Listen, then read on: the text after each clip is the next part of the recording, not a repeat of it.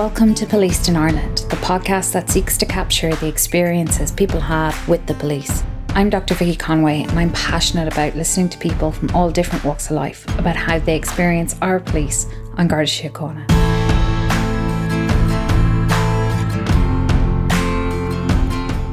I had my hands being held just above my head like that, and I was squirming and I was going mad, and I was saying, you can't do that, I'm underage, you're not a man, you're not allowed. And in fairness, if I had known as much as I knew now about really what is and isn't appropriate, and not just appropriate but legal, it really wasn't acceptable the way that was done. This week, we're speaking to Oscar, a 22-year-old primary school teacher. Oscar grew up in a working class area and had a number of encounters with Gardaí when he was a teenager. A lot of this episode is about thinking about children and how they are treated by Gardaí, and particularly why they should be treated differently.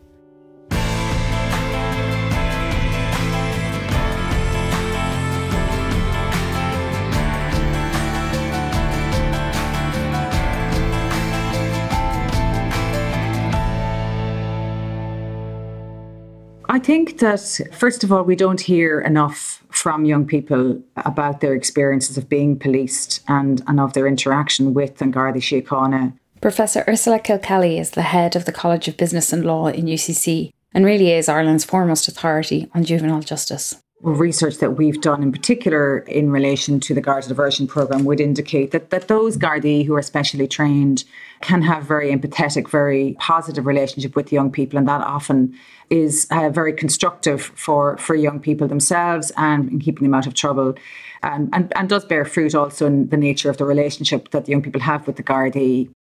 I think that there are undoubtedly cases where that doesn't play out quite so well, where we have individual young people and young people in particular areas where the relationship is poor generally, and where young people's vulnerability in particular, I suppose, is not fully understood by those who don't have the necessary training and expertise and empathy for young people. So it varies. It's a very varied picture. But in the main, I would say how important it is that we hear directly from young people about their experiences of interacting with the Gardaí, and that we both in policy terms and generally as a public need to learn more about those experiences, particularly from a young person's perspective. I am a teacher. I am a teacher in Bray in County Wicklow, and I teach 5th class at the moment. I've been teaching for 2 years now, so I finished college 2 years ago. I usually teach the senior classes in school. I'm in a Dash 1 school, so it's a school in quite a socioeconomically disadvantaged area. Same area I grew up in myself, so working class kind of background. And just on today to talk kind of about my own experiences with the Gardaí growing up as a working class young man, and my experiences with, working class children and their experiences with the Gardaí in our own area kind of thing. Can I ask you actually why you went into teaching? I wasn't sure when I was leaving school if I wanted to go into teaching or if I wanted to go into kind of youth and community work. I don't know. I think it's a lot of things. I didn't have the happiest kind of family life growing up, and I kind of wanted to just be able to make a big impact on other young people's lives. I did go, before I started teaching, I went and I started to do a social work course, and then I decided halfway through that I really did want to be a teacher. I loved teaching. I had the facility to go on to college and do teaching, so I reapplied to the CAO the next year and went on to become a teacher then. Well, that's amazing. And, as you say, to have that background and to be engaging with kids with a similar background. Yeah, it must be really rewarding. Yeah, you understand the kind of life because, obviously so many teachers there. It is quite a middle class profession, and not that they can't understand the life of working class people, but it's just very alien in the sense that I wouldn't understand the life of someone maybe that lives in a different country or from a different culture. So I think it is important, I do understand the kids' lives and see myself in the kids kind of thing, Prior to the incidents in question, Oscar didn't have a high level of trust or confidence in the Gardaí. There wasn't a great attitude, I guess, towards the guards, especially as a young lad. Now, I don't know if that was necessarily just me or the people around me. I think it was kind of most of us, but I didn't particularly like the guards. I hadn't heard great stories about other people's experiences with the guards. The guards tended not to be very nice to young people, particularly young lads. I always thought that the guards were just people that went to be guards because they wanted to be kind of authoritarian and have power over other people. So no, it wasn't the greatest. I didn't have the greatest hopes for the Gardaí. When he was 15, Oscar had a very serious incident with Gardaí, which resulted in his detention. I want to be clear at the outset that under Irish law, you are a child until you are 18. I think we get caught up in images of teenage boys, but they are children. For a long time, the criminal law has accepted that children need to be treated differently. That's evolved, and our understanding of that has evolved over time. But in short, it's because of a recognition that for lots of reasons, children are developing and maturing emotionally, behaviourally, physiologically. And we know that as a result of this, that their judgment is sometimes not as well developed, is not as sophisticated.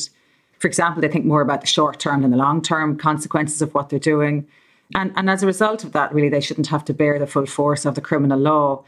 So it really is taking account of their continuing development and maturing, and also to give them the best life chances, so we don't bring the full force of the criminal law on them at a time where they're not as responsible, if you like, as adults.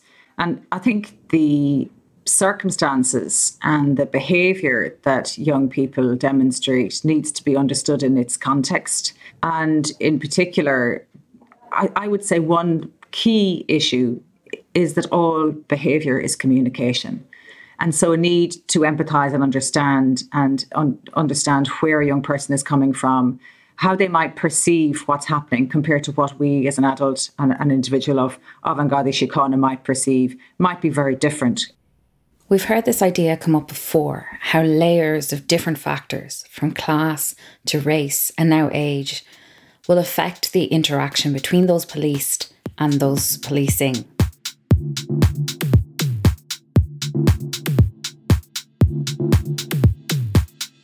It was at a kind of underage event near enough to where I live, and we'd gone a group of us beforehand, and one of my mates, he just had too much to drink and he was in the bathroom getting sick, and there was myself and another one of my friends in with him.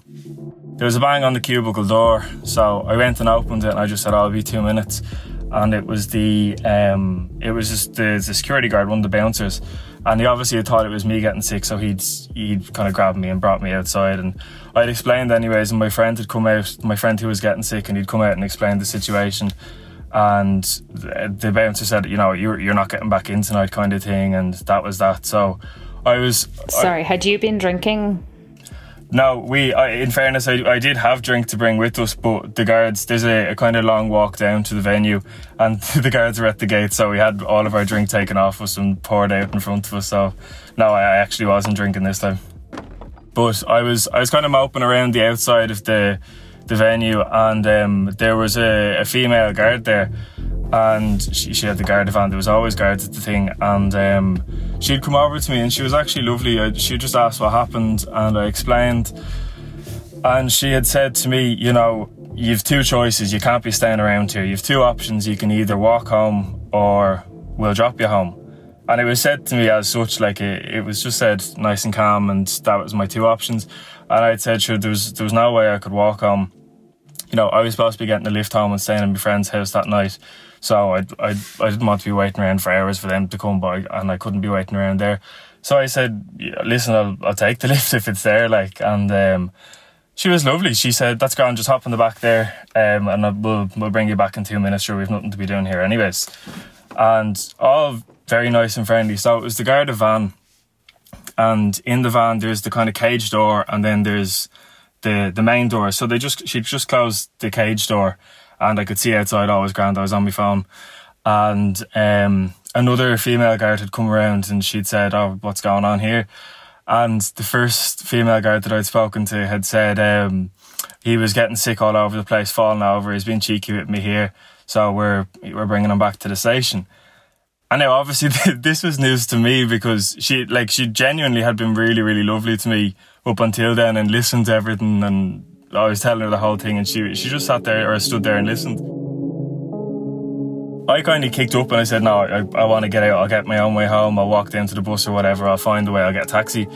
And she was kind of having none of it, the two of them. And it wasn't just the fact that she'd kind of lied to me at that point, but it was really nasty the way they were going on. Like, I was 15. I'd never even so much as spoken to a guard really before, and now I was being arrested. And the two of them were kind of, when they were talking to each other outside and I could see them and hear them, they were kind of laughing and giggling and, you know, just nasty kind of schoolyard behaviour. And I was saying, you know, I want to get out, I want to leave, blah, blah, blah. And I took out my phone now and I started recording. And that's when kind of things switched quickly.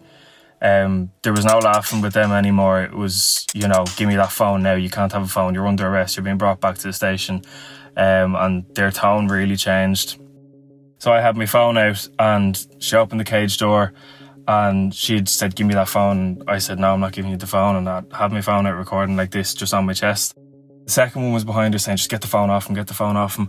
So I'd put the phone down my jockstick, down my trousers, and she really didn't like that. And I said, it's still on record so they can hear everything you're saying, kind of thing. And looking back, I didn't react in the best way. But when you're 15 and scared kind of thing, it's, you know, I don't know if there is a specific way to react. Dr. TJ McIntyre, Associate Professor of Law at the Sutherland School of Law in UCD, talked to me about whether you're permitted to record the Gardaí when they are on duty. The basic rule is yes, you can record Gardaí carrying out their duties. And this issue came up in 2018 when the then Minister for Justice, Charlie Flanagan, indicated that he would be in favour of a ban on filming of police carrying out their duties, and following a storm of public criticism was forced to retreat from that position. And that reflected the general principle that there isn't any general legal prohibition on filming Gardaí. Now, that said, there can be some situations where filming might amount to interrupting them in the course of carrying out their duties, in which case you might be prevented from doing it. There might be some situations in which what you do with the film might be a breach of their data protection rights. For example, if you were to film them and then put information about guards along with the video online and invite people to harass them. But in general, the answer is no. There is no prohibition on filming Gardaí carrying out their duties. I didn't think anyone would believe me saying, you know, if someone, or when a parent or whatever, someone asked me about it the next day, and someone's like, if I was explaining it, I just didn't think anyone would believe that I was helping my friend and then I'd been kicked out and then a guard offered me a lift home, but then I actually just got arrested. And, you know, that's not, coming from a 15-year-old, that's not something you'd believe. So I genuinely did, I wasn't trying to be, you know, it wasn't going to be something I'd posted on Facebook or anything like that. It was genuinely the fact that I knew if I had told this story to someone else, or when I explained myself to someone, they wouldn't believe the story, because it does sound mad. But that's what was going on, you know.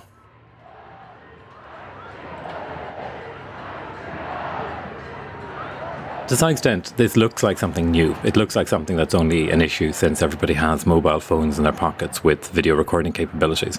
But of course, it really goes back to 1991, when Rodney King was pulled out of his car by the Los Angeles Police Department and brutally beaten. And that was captured on video and ultimately led to the LA riots of 1992, after the police who were involved in that beating it was seen as getting away lightly when they escaped conviction at the time. So the idea that individuals are much more likely to have cameras, that the technology is now democratized, that anybody can use it, that you're no longer reliant on maybe CCTV cameras, which might be in the control of a few people or in the control of a public body, means that there's a much greater degree of accountability there, as well as other concerns about how the technology might be abused, of course, but mostly that there is a greater degree of accountability, mostly that individuals are complaining about police behaviour no longer have to rely on maybe witness evidence which might be discredited, but they have a much more apparently objective record in the form of the mobile phone video.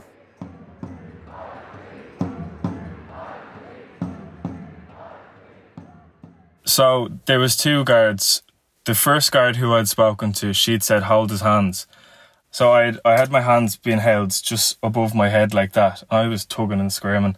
And the first guard I was talking to was putting her hands down my trousers, trying to get my phone. And I was screaming and I was going mad, and I was saying, you can't do that, I'm underage, you're not a man, you're not allowed. And in fairness, looking back on that, that's, if I had known as much as I knew now about really what is and isn't appropriate, and not just appropriate but legal, like, it really wasn't acceptable the way that was done. I also asked TJ about this. Are the Gardaí entitled to search someone, including a child, in order to seize the phone because of a recording they may have made? So again, the answer would in general be no. Now, there may be some very rare situations in which you might have evidence of a crime, and there might be a situation in which they might be entitled to take the phone for the purposes of preserving that evidence. But that would be a very rare situation indeed. So the general principle there would be no, they would not in general be entitled to ask you to stop recording, nor to seize your phone. And in fact, an issue that has tended to arise in other jurisdictions where this has happened has been litigation to establish this principle. So in the United States, for example, the courts have recognised a First Amendment right to film police in scope of their duties. Anyways, I was squirming and I was trying to move away from them, and I did in fairness kick one of them in the hip, and she said, "That's it, right, we're bringing you back, that's assault." So that was when they just left me as was, and they closed the cage door and they closed the back door of the van, and they started driving away then. How did you feel when that happened? I was furious, to be honest, because, I full well knew she wasn't, well, nobody was allowed to do that, but especially me being underage and her a woman. As a teacher, Oscar is very clear on the rights and wrongs of an adult having contact with children. It's not just wrong, but it's so dangerous to be doing that to a child, and especially now, we know so much more about consent and what is and isn't socially, or not just socially acceptable, but just what's just morally wrong to do to a child. And at the time I was just so angry, but now looking back on it, it does make you that bit more angry, because to feel that they are entitled and it's acceptable for them to do that to a child is just so wrong. These are guards that are still most likely working. And, I can't imagine they've changed a huge amount, but it's like you said, it's not decades ago or in old kind of times, it's recent. And so when you kicked the guard, was that intentional? Well, it was, yeah. Okay. Yeah, no, it wasn't intentional, I guess, to kick her, but to get her off me, it was, yeah, I did have her hands down my trousers and was in my face. Yeah. That whole part was still in the van. We were sitting in the back of the van, or I was sitting in the back of the van, and she said, "Right, that's it. We're bringing you back to the station. That's assault. You're after just kicking me." Closed the doors and drove. And now I was kind of relieved in a sense. I was like, "Grand, okay, I'm going to be back in a station. There's going to be more people in the station, regardless if they believe me or not. I'll be put somewhere and I'll be put on my own, and then I can explain myself when someone comes to me." That feeling that he would be safer in the station is not actually that surprising when we look at the research. For a long time, allegations were made that police did all kinds of things to suspects in police detention, a theme we'll be focusing on more next week. A couple of things have changed this. In the late 1990s, regulations were brought in to allow for the recording of all interviews in police custody in Ireland. And within a few years, this was pretty much universal. And since 2014, you are permitted to have your solicitor in the interview with you. Now, all of this happened much earlier in England and Wales, pretty much in the mid-1980s. What very quickly emerged there were allegations that police just found other places to do things they shouldn't. The trip to the police station, taking the scenic route, became really important. It could be as simple as effectively interviewing the person on the way, getting them to say things so that in the recorded interview they knew exactly what to ask. Or it could be something more harmful, more intimidating and more abusive. and the invisibility of these interactions. Not recorded, often only with the person making the accusation as a witness, makes it really hard to know if and when they are happening. We'd been driving for it was only about 30 seconds, really, maybe a minute, and the van stopped. And I thought, oh God, she's going to let me out now and I can go home myself and this is grand. And it didn't move. And, you know, after a minute or so, I could see the two of them sitting in the front. There's just a kind of a cage between myself and them on that side as well. And I'd said, what's happening? Like, why aren't you moving? What's going on? And she'd said, she was like, kind of just shut up, stay there, just don't move. And after about 5 minutes of just sitting there, I heard voices and the two of them got outside and were talking to men. And the door opened and the cage door opened and two male guards came and they grabbed me, one by the scruff of the neck kind of and one behind my back, and they threw me onto the bonnet of a squad car they had, and the two of them were like reefing my arms up behind my back, kind of, you know, that military choke thing where you pull someone's wrist up to their neck. And you know, the two of them were then saying, like, you know, you're not so hard now, you don't think you're so funny now, kicking a female guard, blah, blah, blah, give me your phone, where's your phone?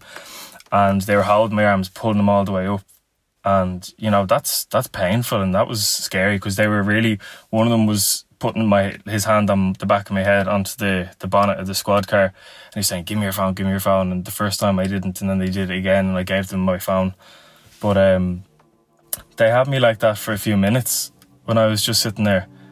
And, you know, like, regardless of a woman, like, I was bigger than the woman at the time. Obviously, it was still a dreadful experience, but I was bigger than her. I had some sort of control and sense of, not power, but I was able to defend myself in a way in that situation.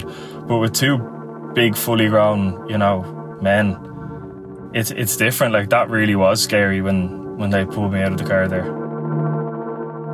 Okay, I want to stop here for a minute and talk about police use of force, because this is something we don't talk about very much in Ireland.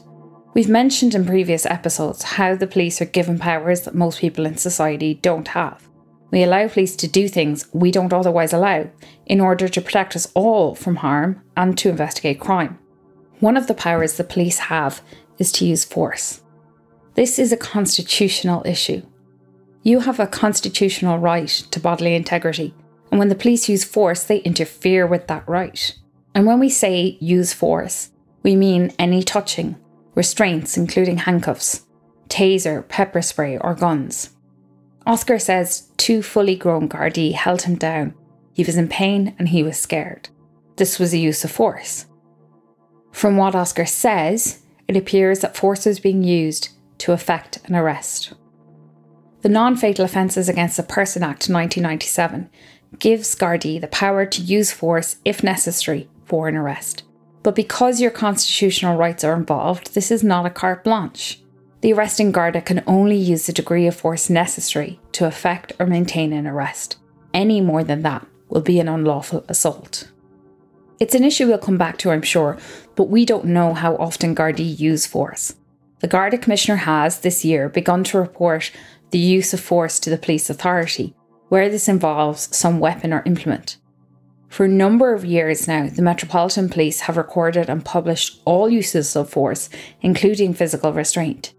Indeed, the data they provide enables us to analyse and see trends, such as higher use of force against men, against black people, against young people, etc.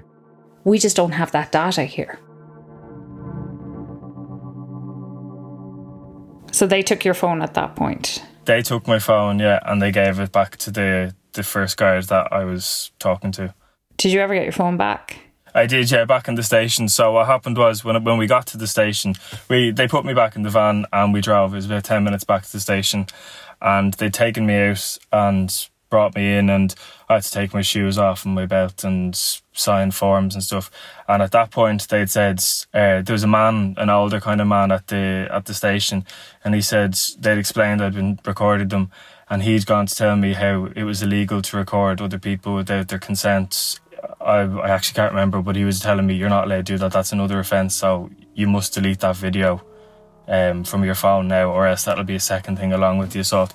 So I deleted the video, give him my phone, give him my shoes, my belt, and then was putting one of the cells there. It was about maybe 9-10 p.m. I was in the room and I was put there on my own, and I was there for hours, like hours and hours, just dragging, and I was sitting there absolutely nervous. I was so scared because obviously I'd never been, arrested, and they hadn't told me what was going to happen, and all that I knew was that I'd not only assaulted a guard, but I'd been recording her without her permission, which was illegal. Ursula talked us through how Gardaí must treat young people in Garda stations. The Children Act has very specific requirements with regard to how young people are treated and how Gardaí treat young people in Garda stations. So specifically under the Act, Gardaí are required to act with respect for the personal rights of children and their dignity, for their vulnerability owing to their age and level of maturity, and any special needs they might have. And that includes requirements, for example, that they receive explanations of the charge in language they understand. They're entitled to have a parent or guardian present during questioning, and they're entitled to be held separately. And I think these are important, explicit safeguards that are in place in Irish law, which reflect the elements I talked about earlier about children's vulnerability and how they might sometimes look to short circuit those safeguards to get out of trouble. So we need to make sure that there is universal application of those requirements and standards, so that the rights of young people are protected and the efficacy of the policing process is also protected. So I think it's important to reflect that the law already responds to children's particular circumstances and vulnerability and places very particular requirements on Gardaí, especially in Garda stations and during Garda questioning. But again, the sense of time for a young person requires us to think just differently about how all these situations are managed. What might seem like a reasonable period of time to an adult will seem like an eternity for a child. I had just been sitting there in the cell. They told me just to wait and they'll call someone. So after, I don't know how long it was, there's no clock in there, but after what felt like maybe an hour and a half, I'd pressed the buzzer and a different man I hadn't met came, and he just said, "Are you all right?" And I said, "Yeah, what's happening? What time is someone coming for me?" And he said, "We're going to call one of your parents," because I'd given my dad's phone number when I was brought back. And he said, "We've called your dad. He still hasn't come to get you yet. You'll know when he comes to get you." And I said, "Grand." So I sat back down, and there's like a blue mat in the room. And I was just sitting down on the blue mat, and time was just passing and passing. I was just sitting there nervous, and when time feels so much slower when you're scared and your heart's beating. And after a while, it could have been another hour or so, I went and pressed the buzzer again. The same man came in. He said, "What's wrong?" And I just said, "Is still nobody come for me? Like, what's happening?" Or just looking for them to say, "Oh, someone will be here in this amount of time," or I don't know, "Here's a glass of water," or something. And he just said, "Listen, that buzzer is for emergency. So if you feel like you're going to die, press that buzzer. Otherwise, sit back down." And I sat back down, and then I was still sitting there. Nobody had happened. I could hear people talking outside and coming and going. And after a while, I just went up to the wall and I was just put my finger on the buzzer and just wouldn't let go. And I had it just buzzing and buzzing and buzzing. And nobody had come for me. And after maybe doing that for about 5 minutes, I just said, "Oh, this is pointless." Just lay down on the thing and just looked up at the ceiling. And then after another little while, the door had opened, and one of the guy that was at the station to meet me when I first got there, the older man, he had said, "Oh, your dad's here to come and bring you home." And I remember getting out, and my dad looked furious at me, and I was so scared. But I looked at the clock, and the clock had said it was nearly 5 o'clock. It was like 20 to 5 in the morning. And the man who had took all my details, he had explained, I was drunk and reckless, and I'd kicked a guard, and I was being abusive, and my dad was furious at me because that wouldn't have been character for me to have been drunk and falling over and screaming at guards and kicking them and stuff, which is what it was made out to be.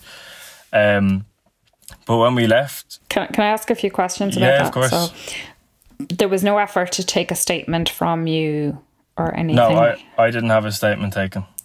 And did anyone talk to you about your rights to a solicitor? No. No. Okay. So you were in the station for 5 or 6 hours. Yeah. And nothing really happened. Not even just nothing happened. Like, I wasn't even told what the process was going to be, and that's what was the kind of the scariest part, because, you know, I know it sounds stupid looking back on it now, but I didn't know if I was really going to be taken and sent to prison, or I know obviously I wouldn't go to prison for a substantial amount of time, but I just had no idea what was going to happen to me. As soon as we left, I said, "Why did you take so long to come?" I was terrified. And he said, "What did you mean? What time?" And he'd taken out his phone to show me, because I'd said, "They called you hours and hours ago." And he'd taken out his phone to show me. He had 2 missed calls from them, because he was asleep, and they were at about 4 o'clock in the morning. The missed calls, just after 4 o'clock. So I'd just been left sitting there the whole time. So they left a child sitting there until 4 a.m. For hours, yeah. Okay. The requirement is that the Gardaí first of all, advise young people of their right to have that contact made and contact the parent or guardian. And there is an expectation that would be done immediately. Children in Garda stations are in an incredibly vulnerable position. And we know from research and from the experiences of young people that their judgment is likely to be poor in that environment. They're likely to take decisions that are short-term in nature, for example, in compromising their own rights or positions to get out of the Garda station. And so it's absolutely vital that there is immediate action taken to ensure that the necessary independent supports are in place for those young people in Garda stations, both in terms of their parent or guardian, and of course there'll be circumstances where they may be difficult to find, they may not be available for various reasons, and in which case there is provision for an alternative adult to be present. So that's recognised too. And equally access to their solicitor.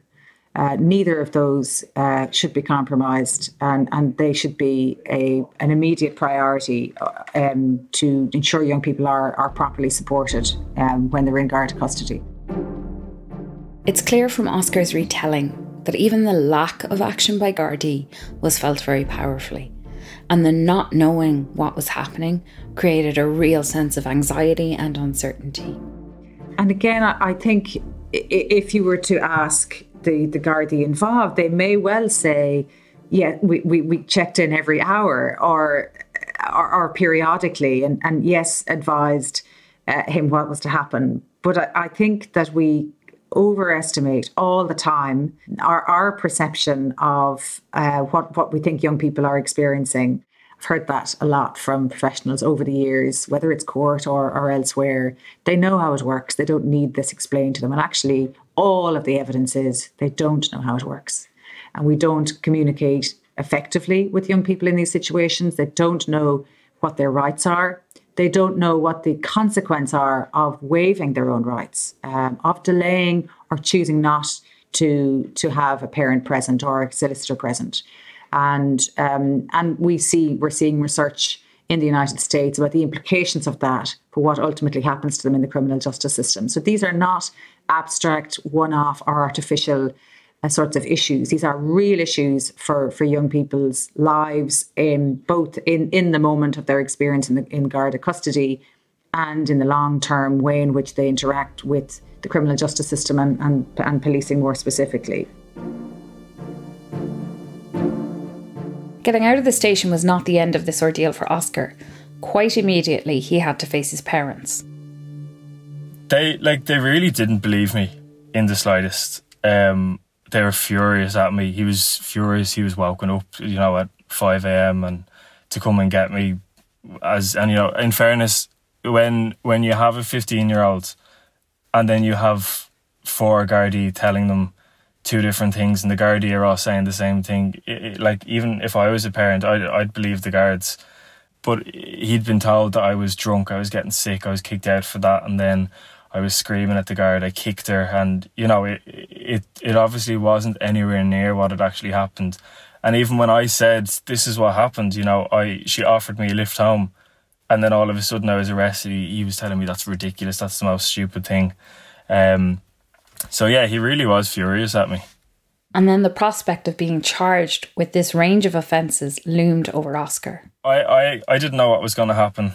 I hadn't even been told, this is the process for things. Usually this will happen. So I was really nervous for a while. And then I'd kind of, a month had passed or so and I'd heard nothing. And I kind of thought, oh, maybe that was just it. And then I came home from school one of the days. And when I got in the door, my mum had said, you have a meeting down at Bray Garda station, your local station, and with the JLO officer. The JLO is the Juvenile Liaison Officer. The Gardaí run what is called the Juvenile Diversion Programme, the aim of which is to keep people out of the criminal justice system if we can. That's an important aim because once you're in that system, it can be very hard to get out. So this programme is administered in every area by the JLO, and they can give you a caution instead of charging you. There are additional things that can be done. They can put you under the supervision of a JLO, and they can, in some circumstances, arrange a conference where you meet the victim of your crime to hear about the impact it had on them and possibly develop some kind of plan. Not everyone is eligible, and the seriousness of the offence and someone's offending history are taken into account in making that decision. The current scheme builds on one the Gardaí have run since the 1960s, often to great praise. It's hugely successful. It's an exemplar internationally of how to promote positive diversion away from offending and from the courts by young people in a supportive but rigorous manner. But in the main, this is a really important programme. We have specially trained members of An Garda Síochána providing specific child-appropriate interventions with young people and building that relationship, which is really crucial. So we went down and I have to say it was a woman guard, and she was so lovely. She was really, really kind. Came in, she offered me tea. It was me and my mum, and she'd explained, this is the process for things, this is what a JLO is. I'll be someone that's going to keep in touch with you and we're going to look over things. And she'd then asked me for a statement of what had happened that night. And then she took that, read that, and she kind of compared it with what she was given, which was obviously very different. And I remembered the statement that the guards from the night had given was that I had been kicked out and I was screaming at the guards as soon as I got kicked out, and I'd walked over and kicked her. And that's the way it had been made out that happened. But while I was at my JLO meeting, she had said, now we have to discuss that the guard from that night is looking to press for assault charges. I was so scared at that point, my heart was going, and I knew, there was no way that I'd be letting that happen. And she said, essentially, you can either accept that you assaulted the guard and that you're in the wrong, give a written apology and, go and say sorry, or you can let this go to court. And, my mum was saying, okay, just, give it the written apology, like, it's fine, if you have to take a JLO for an assault charge, that's fine. One of the primary conditions for being eligible for the scheme is that you accept responsibility for your behaviour. Research has shown in many countries with similar schemes that young people often accept such cautions for something they didn't necessarily do because of pressure not to go to court. The place we were, it was a busy nightclub and it was a well-built-up area. I knew full well there had to be some sort of camera or something like that somewhere, or there was witnesses, or, I knew plenty of people at the time that were there. And I said, absolutely not. I'm not going to admit to something that I didn't do. I'm not going to write a statement apologising when I'd been treated so horribly.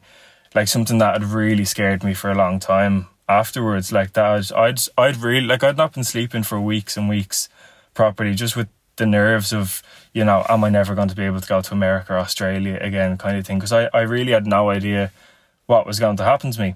And I'd said to the JLO officer, there's absolutely no way that I'm doing this. And she said, well, we really would advise, because if you don't accept this charge and you don't, put it in writing that you were at fault, then this will go to court and it'll be on your permanent record forever, and it could affect jobs, blah, blah, blah. But I knew full well there definitely had to be cameras somewhere.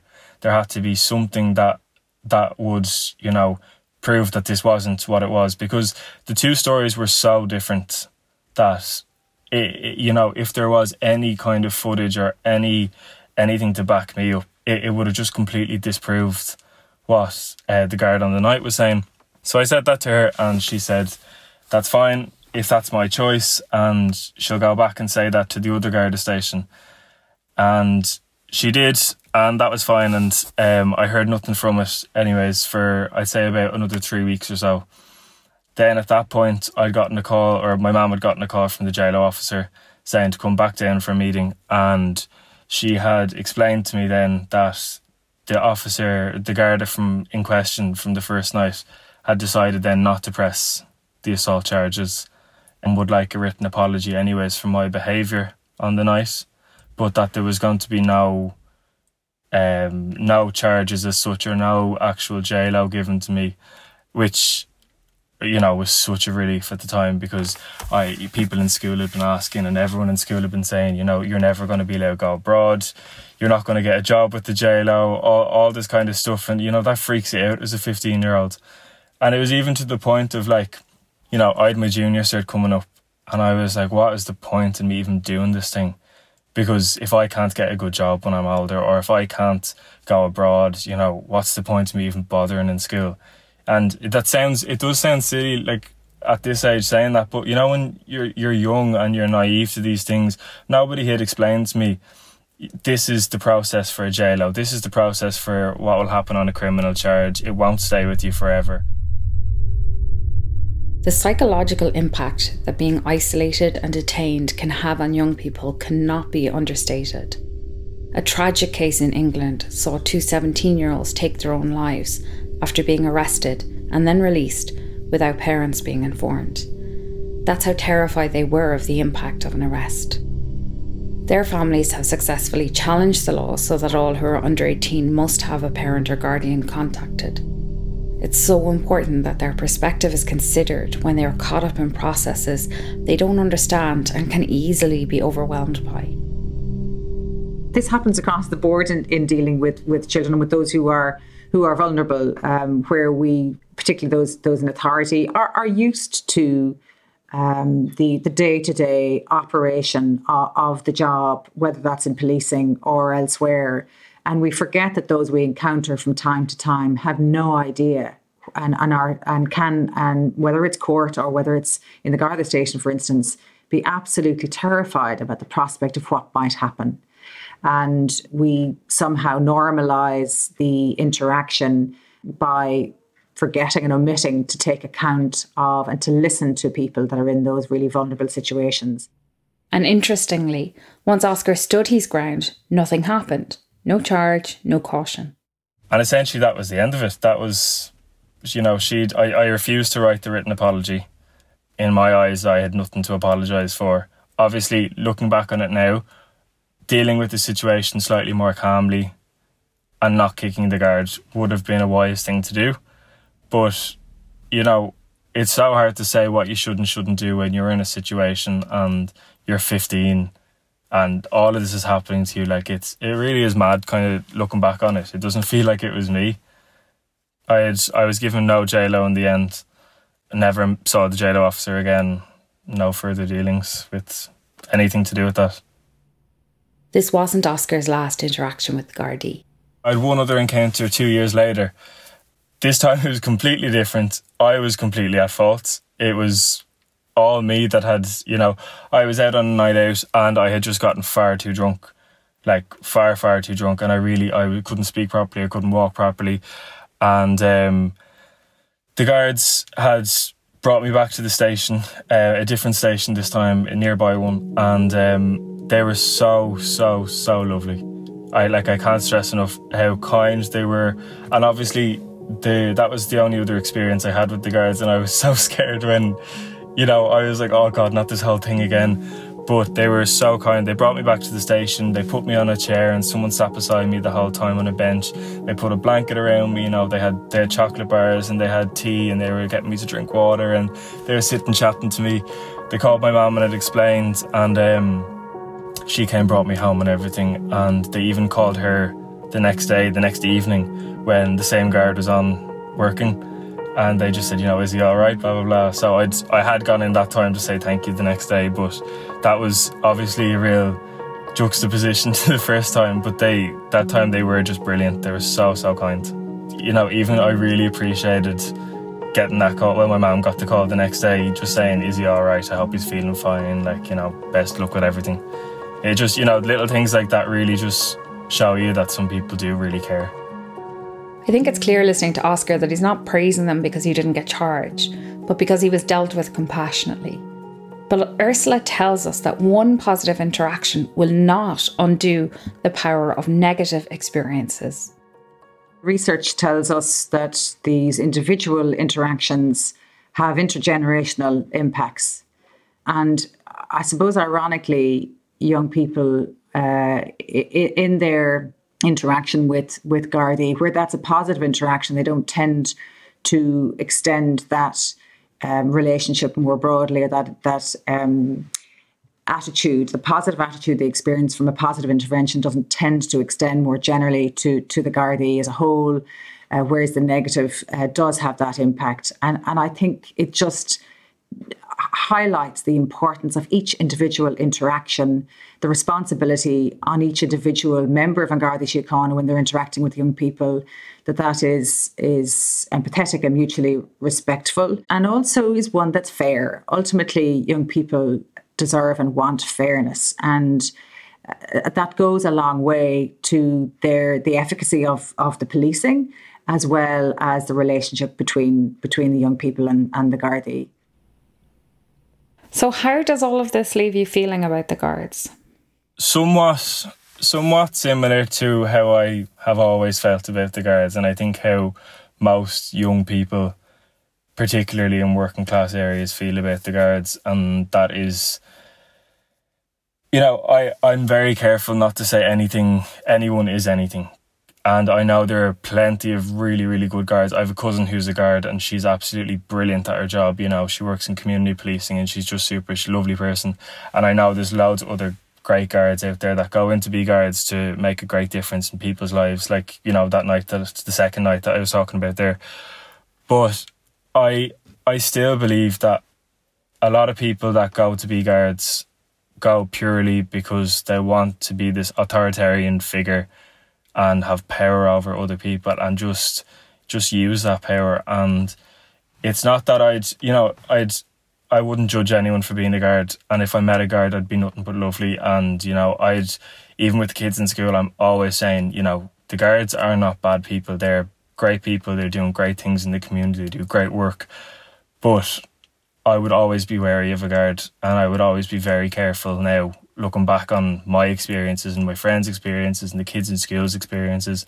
I'd be very careful how I interact with the guards, because I would have very little trust for them as a group of people. It's kind of sad to hear, but Oscar sees these sentiments among the primary school children he teaches now. It seems to be something that's getting worse, because it's something I'm hearing more. But it's not even as if they're being dreadful to the kids. It's the kind of stuff of when they're out and about saying, what are you doing here? Why are you staying here? Move on, go somewhere else. Like in their own estate kind of thing. Not as if they're standing outside shops. What are you up to? What are you all doing? Do you have anything on you shouldn't have? And these are primary school kids. These are, 9, 10, 11, 12. Just that kind of going in and belittling them and just showing them who's boss kind of thing. Little comments like that, just making them feel as if they're kind of below the guards and they're doing something wrong just for being out and about and being with their friends. In a friend of mine's school in the same area, they do a drama thing with all of the senior years in their school of street law, just to get the children well informed of what their rights as a child are, what if they get into a situation with the guards, what they should do, what they shouldn't do, but to be able to know what they're entitled to.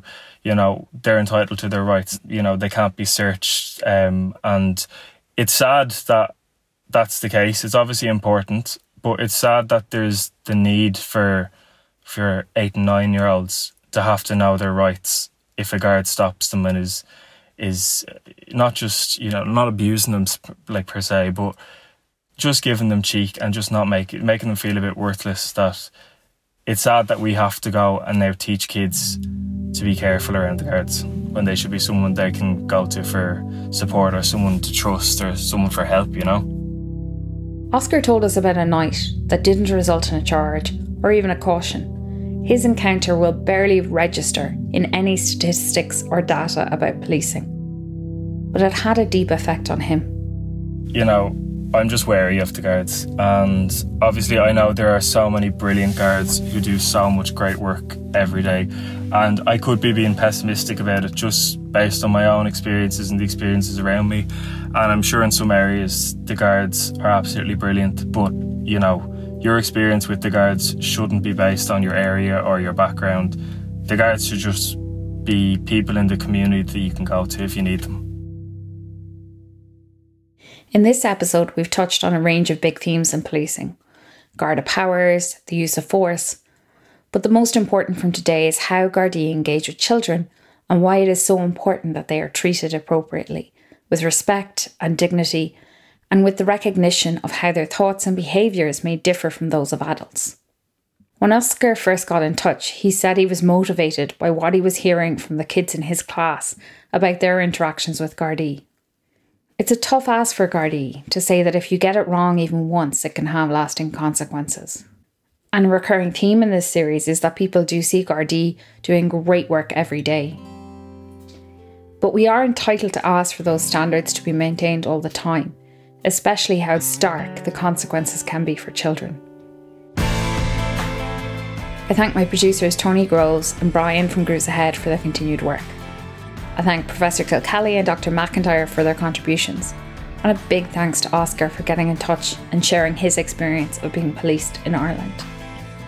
Next week we'll be speaking to Oscar Breathnach, who was convicted in the 1980s for the Sallins mail train robbery and later had that conviction overturned due to problems with the confession. This work is entirely listener funded, meaning you won't hear any ads, so please subscribe on patreon.com/Tortoise Shack so we can keep making this stuff. And follow us on Twitter @PolicedPodcast.